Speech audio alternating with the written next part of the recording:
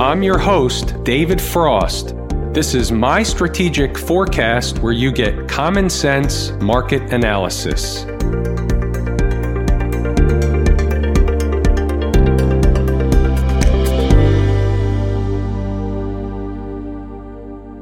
Today is Tuesday, May 14, 2019. We're looking at a daily chart of the SPY, or SPDR, which is the proxy for the S&P 500. So in this segment, or in this video, we're going to look at a couple of different viewpoints of the market. A, we're going to discuss the current trend. B, we're going to discuss what turns the market back to the bullish side, what's going to keep it bearish. Is this a dead cat bounce in a downtrend? All that stuff. We're going to cover the whole ball of wax. We'll even cover where the next likely place is when we do, if we do, whether or not we do have another leg down in this move.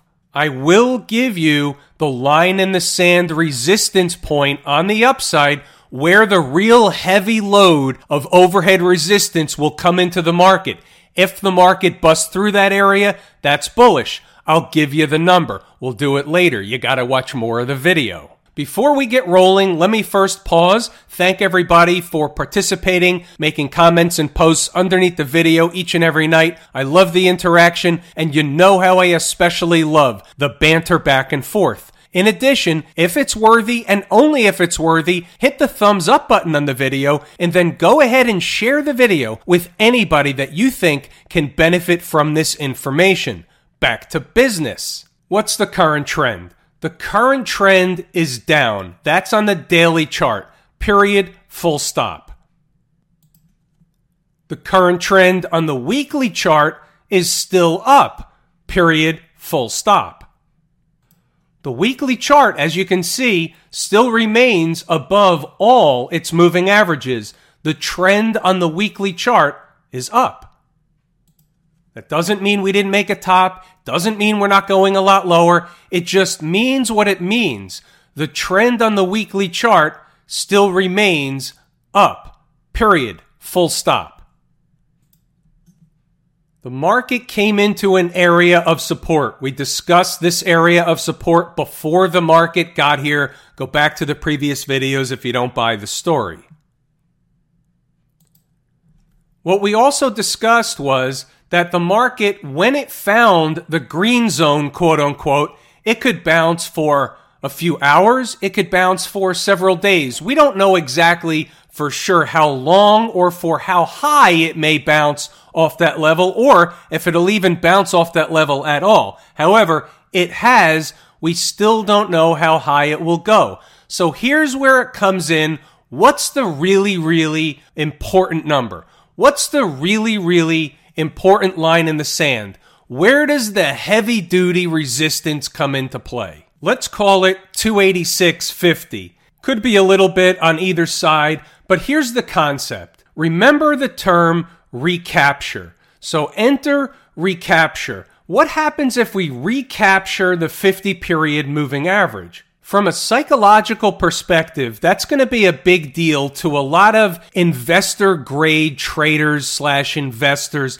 They're going to feel that that's a bullish sign for the market. So a day closing back above the 50, that's a good start. A couple 3 days closing back above the 50, and likely we're being pushed higher by people buying the story that the market's back in a bullish mode. The trend is back to the upside. Therefore, let's buy the market. We're back above the 50-period moving average. And to an extent, it becomes a self-fulfilling prophecy. So what we're using is 286.50. Could it be exactly on the 50-period moving average or slightly higher? What I'm saying is if we begin closing up in that zone up there on a daily basis, that's going to be viewed as bullish. So we're looking at the area of 286.50 as the red zone. Could the market make it up to that area in the process of deciding whether or not this is a dead cat bounce or not? Yeah, it can absolutely make it up to that zone. It would be also known as pretty much a garden variety retracement. These happen all the time. This is the way the market works. the market goes down, the market finds some kind of an interim low, the market retraces a portion of the move, and the market resumes the current trend. Isn't that exactly and precisely what happened on the way up? We go up, we pull back a little bit, the market goes up, it pulls back, it goes up. You know the story. Well, if the trend has turned down, the same thing applies on the other side. If you look in the mirror, you see what? In the other direction. So what do the scenarios look like? Well, let's kind of get a little granular with this daily chart. So let's get a drawing tool out and say, let's say, for example, we get up to the red zone. That's fair enough. So the market comes down, we find some kind of a bottom, and we begin what we'll call a dead cat bounce. Let's say we get up to the red zone. Doesn't mean we have to do it in one shot. They banter back and forth. You have a down day, you have an up day, you have an up day, you have a down day. You have a big up day. You spike through it a little bit. Maybe you spike through it and close below it. Who knows? Maybe it takes 2 or 3 days. Maybe it takes into next week. Let's say we get up to the red zone and it takes 4, 5, 6 days. What would we be looking for? Traders that have taken the course at Lazy E-mini Trader know exactly what we would be looking for up in that zone. I'm giving you the number. You know what to look for. If you believe that the trend is down and the trend has turned down, then what we would be looking for is once we found some kind of a top, wherever the next top is, maybe it's up here somewhere. What if I'm wrong? What if we get above the red zone? Not meaning I'm wrong. I'm suggesting I don't know how easy it's going to be for the market to get above that red zone.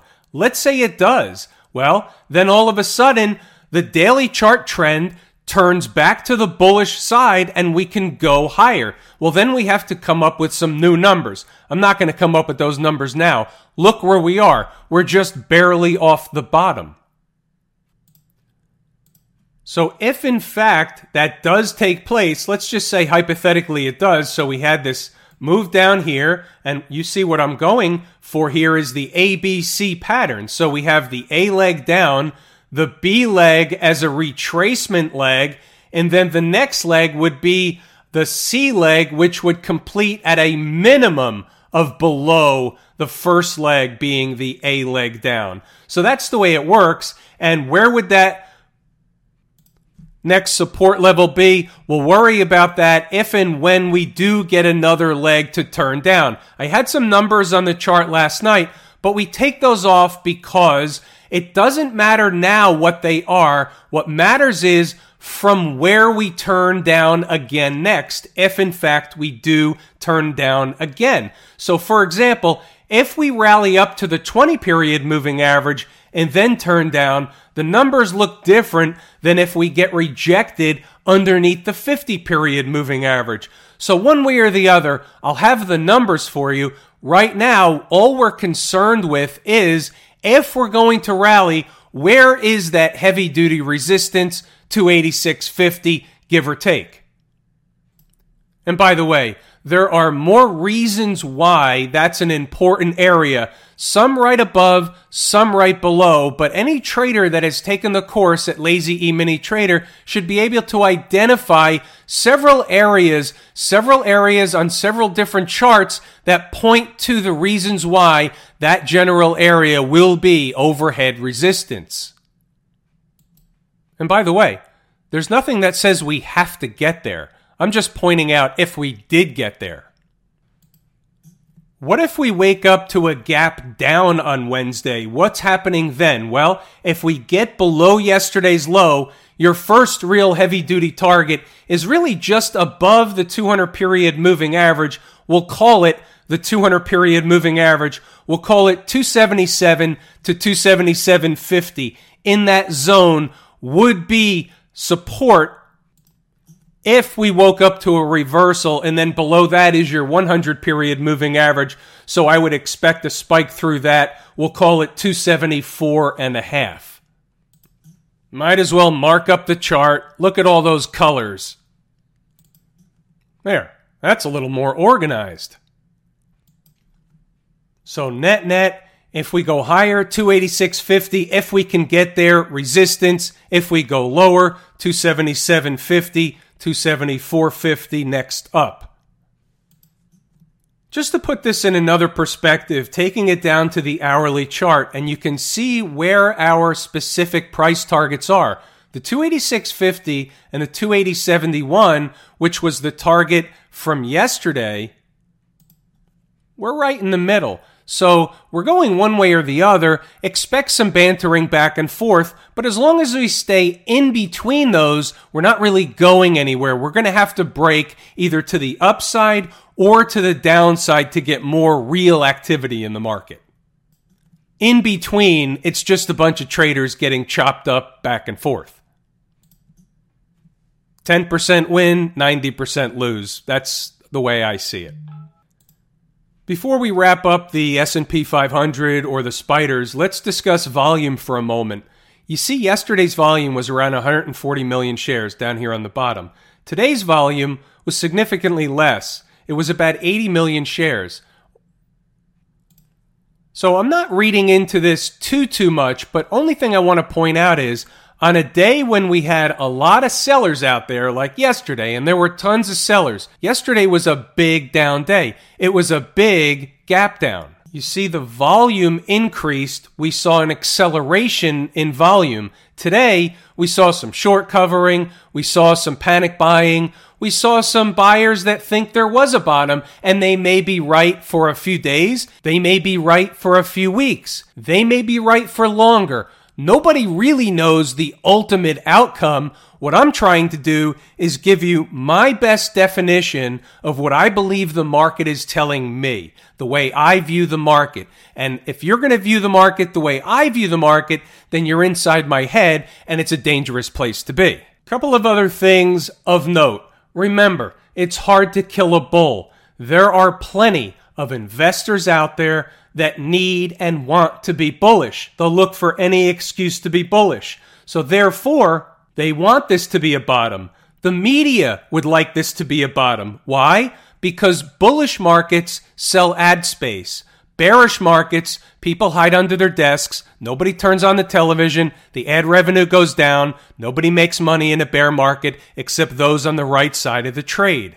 So keep in mind, you're always going to get flash in the pan rallies because there are plenty of market participants that want and need the market to go higher. Let's take a peek over at the VIX. So yesterday, we looked at the VIX. We discussed that yesterday's high wasn't as high as the previous high, or it didn't surpass the previous high from the 9th. And the market, the S&P 500, was certainly a lot lower. So that was suspect. And herein lies the update today and a collapse in volatility. That happens all the time. It's a garden variety pullback. It's very, very common for the way the VIX trades. The VIX itself will remain bullish with daily closes above $15.80. That being said, you see what's going on even just below that number is moving averages that are sloping upward. So the moving averages on the daily chart are trending higher. The shorter term moving averages, the 20 and the 50, are trending higher. The shorter term trend on the VIX, the daily chart, has turned up. Obviously, we're above all the moving averages. So if we should see the VIX spike down into these moving averages, it's likely a buying opportunity.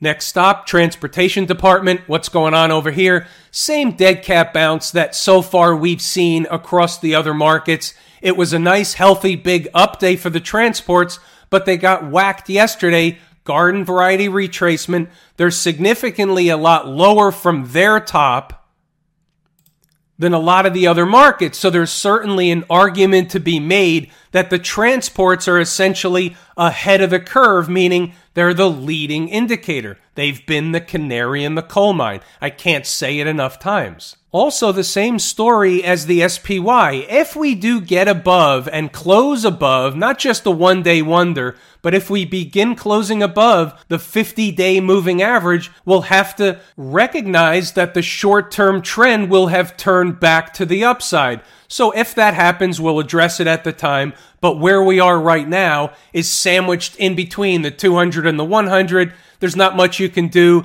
The question is, do the transports put in a bearish wedge pattern, a bear flag pattern? We don't know yet. We need more information. Therefore, we need more time. Time is always more important than price. Did I skip my favorite market leading indicator, the IWM? I think I did, but nevertheless, it's actually the same story. We had a big drop. We're sandwiched right now. The question is, do we go sideways for a while, which means that it's essentially a bearish pattern setting up for another leg lower, or do we jump above those moving averages, which on this chart is the 50-period moving average and the 200, and then the one above is the 20-period moving average? You can see where the trend on the daily chart very, very quickly begins to turn down. The only thing holding the IWM up right now essentially is yesterday's low. A close below yesterday's low, and that's trouble. You can say that this pivot low down here at 148.41 would be support, and it likely would. But right now, a close below yesterday's low would be a very, very negative sign for the IWM. As you know, it's my favorite market leading indicator, so you never know what you're going to wake up to. We may wake up to a gap higher. They may want to fill this gap up here. That's right around those moving averages. It's much of the same story as the SPY. Very similar looking charts. Not from the longer term perspective, but from the last couple of days, and from the short term perspective, all charts basically look the same. How about the Qs? Now I want to focus in a little bit here tonight, and I want to look at a few stocks that are behind the Qs. We're going to do a little homework. I discuss this all the time. In my view, the Qs are way too top heavy. So it's not really a good indication of what's going on under the hood of the market. That's one of the reasons why I like to look at the IWM. It's a much broader index, but it's a small cap index. So there are other reasons why I look at the IWM. But you want to look at a broader index than the Qs, which is why we focus on the spiders. For example, about 40% of the Qs is 6 stocks. About 50% is about 9 stocks. So that to me is a little on the verge of silly. It's silly from a technical analyst perspective. It's smart from an investor perspective if you want to own those stocks in a basket. It's wonderful. But from a technical analysis perspective, it doesn't give a good representation of what's really happening to the market. So the Qs found support where they're supposed to find support. But let's look inside. Let's look under the hood. We're looking for evidence. First up, Microsoft, almost 11% of the Qs. Daily chart still in an uptrend, just came below the 20-period moving average. However, above the 50-period moving average by a lot, so even can come down farther, but still remains in a pretty good uptrend. So there is some room to the downside. But around 118, 117, you would get a lot of institutional participation on the buy side of Microsoft. After that, or below that, it would be all the way down at about 110. But the daily chart of Microsoft doesn't look bad at all. Next up, Amazon, about 10% of the Qs. Came into the 50-period moving average, still teetering on whether or not this is going to stay in an uptrend or not. Can we ride the 50-period moving average for a while? Sure we can. Has there been damage done to this chart? Absolutely. So it's not telling us one thing or the other from a definitive perspective, but I'm watching. About Apple. Apple's also about 10% of the Qs.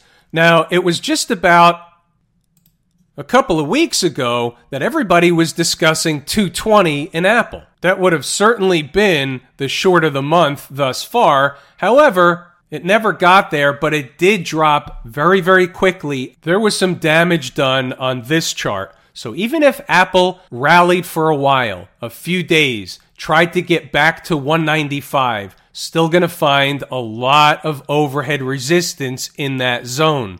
There was damage done to Apple. You can say it's an isolated case. It's tied to China. Whatever it is, it doesn't matter. There was damage done to the charts regardless of the reasons why. It's no longer in an uptrend on the daily chart until and unless it gets back above that 50-period moving average on a daily closing basis and more than just once. Facebook. Facebook represents about 5% of the Qs. Where did Facebook find support today? And by the way, why was Facebook down today? We'll get to that in a moment, but you can see we came up short of the 50-period moving average, but this was essentially a former breakout area. You can make an argument exactly what to the penny number that is, but you can see where the low was today around 178.5. This was where Facebook consolidated.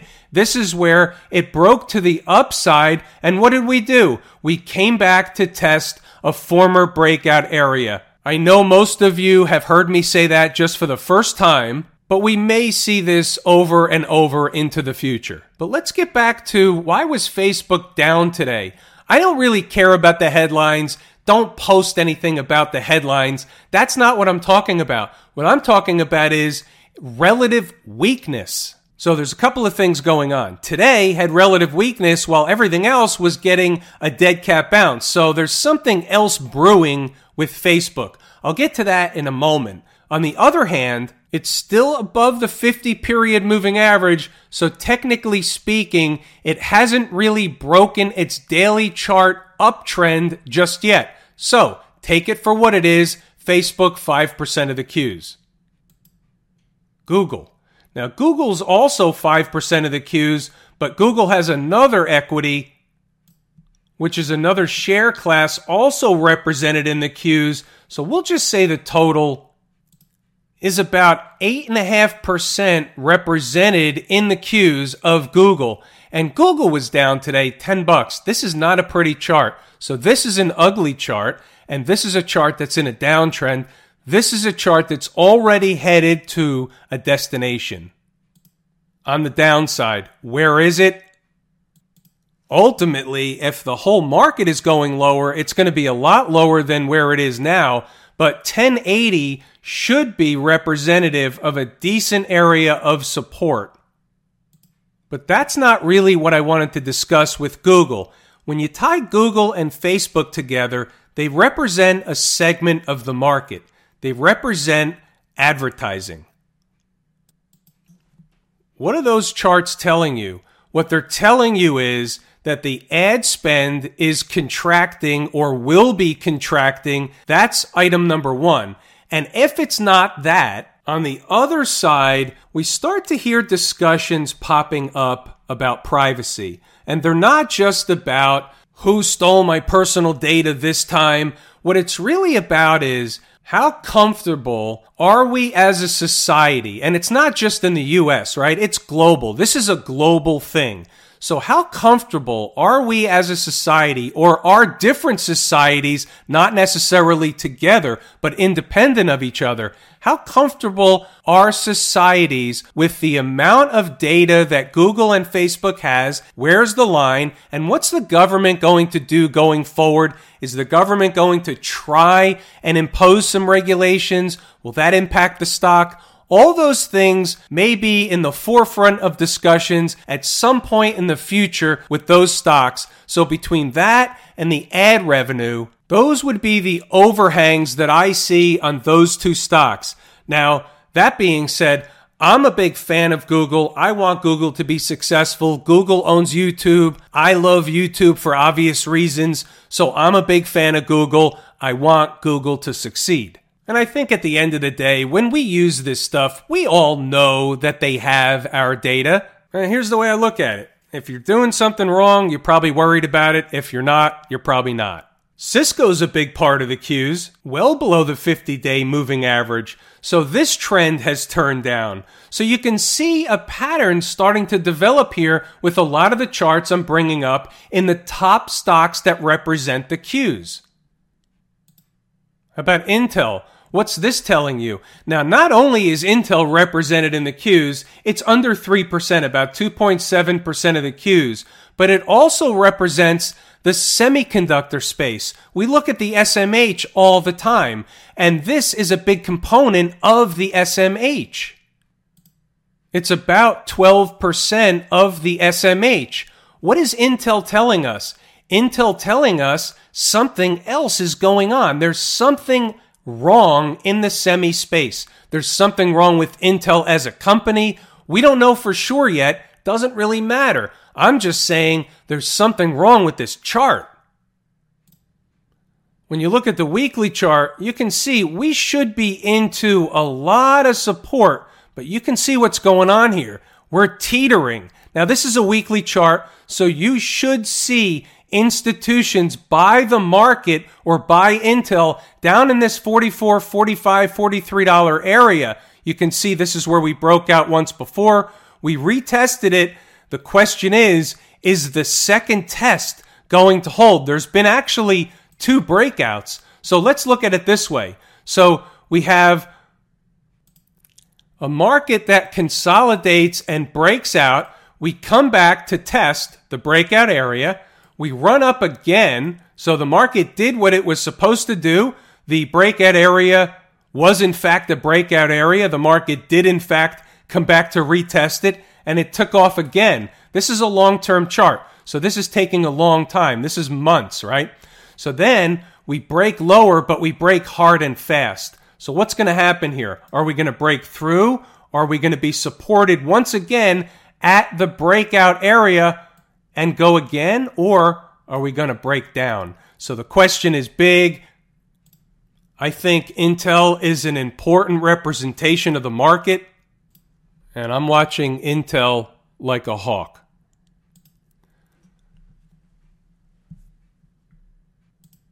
What's doing down at the financial district? I'll tell you what, the financial district is teetering. See the 50-period moving average? It's right underneath where price is right now. So we're teetering, closed below it yesterday, back above it today. We're in a lot of the same position in the XLF that we are on other charts. So we'll have to see. We need more time for the story to unfold.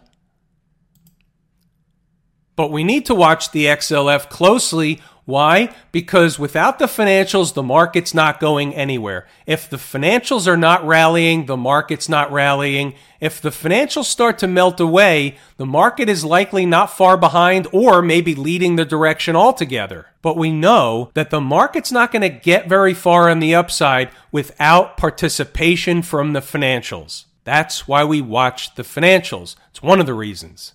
Bitcoin. Who wants to talk about Bitcoin? Well, actually, there's a few people that want to talk about Bitcoin, so I promised I would talk about Bitcoin. What's the price target on Bitcoin? Did we find another top? Are we going to rally to 100,000? We're not going to talk about the big picture in Bitcoin at all tonight. I have to hustle because we're running out of time. This video is getting a little extended, as you know. But what folks wanted to know was, what was the near-term target on the upside, if there was one, on Bitcoin? I did some math, and the number I came up with was slightly over 9,000. We didn't get there yet, but I think we should get to a minimum of 9,000. From a technical perspective, it's hard for me to see much above 9,600, but then you have the big fat round psychological number of 10,000. So there are my numbers. It's just over 9,000, then around 9,600, and then you have the psychological of 10,000. We'll see if they can push Bitcoin there. Does the big picture look like we can go much higher or not? On another night, I'll discuss more of Bitcoin in depth. I'll discuss my take in Bitcoin. I'm not new to Bitcoin. I might know a thing or two about Bitcoin. We looked at Intel, we have to look at the SMH, and you can see where the SMH was getting smashed. We've been talking about 100 in the SMH. We'll likely get there sooner than later, but what you have here is potentially a dead cat bounce. But again, this is another chart where damage was done. Will they run up to fill the gap, try and test the underside of the 50-period moving average, try to get over the 50-period moving average? Sure, it's possible. It's only a couple of bucks away. It's not a big deal. They can gap above it and make it look really good. They can rally for a few days. It's certainly possible. Getting back above and closing back above the 50-period moving average will turn heads with the SMH. You'll have bulls come out of the woodwork. If that happens, you will have had plenty of buyers show up in Intel. If you believe the market has bottomed, then it's likely Intel is forming a bottom, and it's likely the SMH is forming a bottom, and there's likely a lot of upside ahead. If you believe the market formed a top and we're in for a much larger correction than the one we've already seen, then that 44 area on Intel likely isn't necessarily such a good buying opportunity unless you can get in and out relatively quickly. That's what makes a market, folks. There are buyers and there are sellers. There are two views on every chart. We can both be looking at the same chart and come up with two entirely different results. That's what makes a market. That's what keeps this so interesting every single day. And on that, I'm going to give it a wrap. It's everything I wanted to and intended to discuss today. I'm David Frost, My Strategic Forecast. Thanks for tuning in for another episode of Common Sense Market Analysis.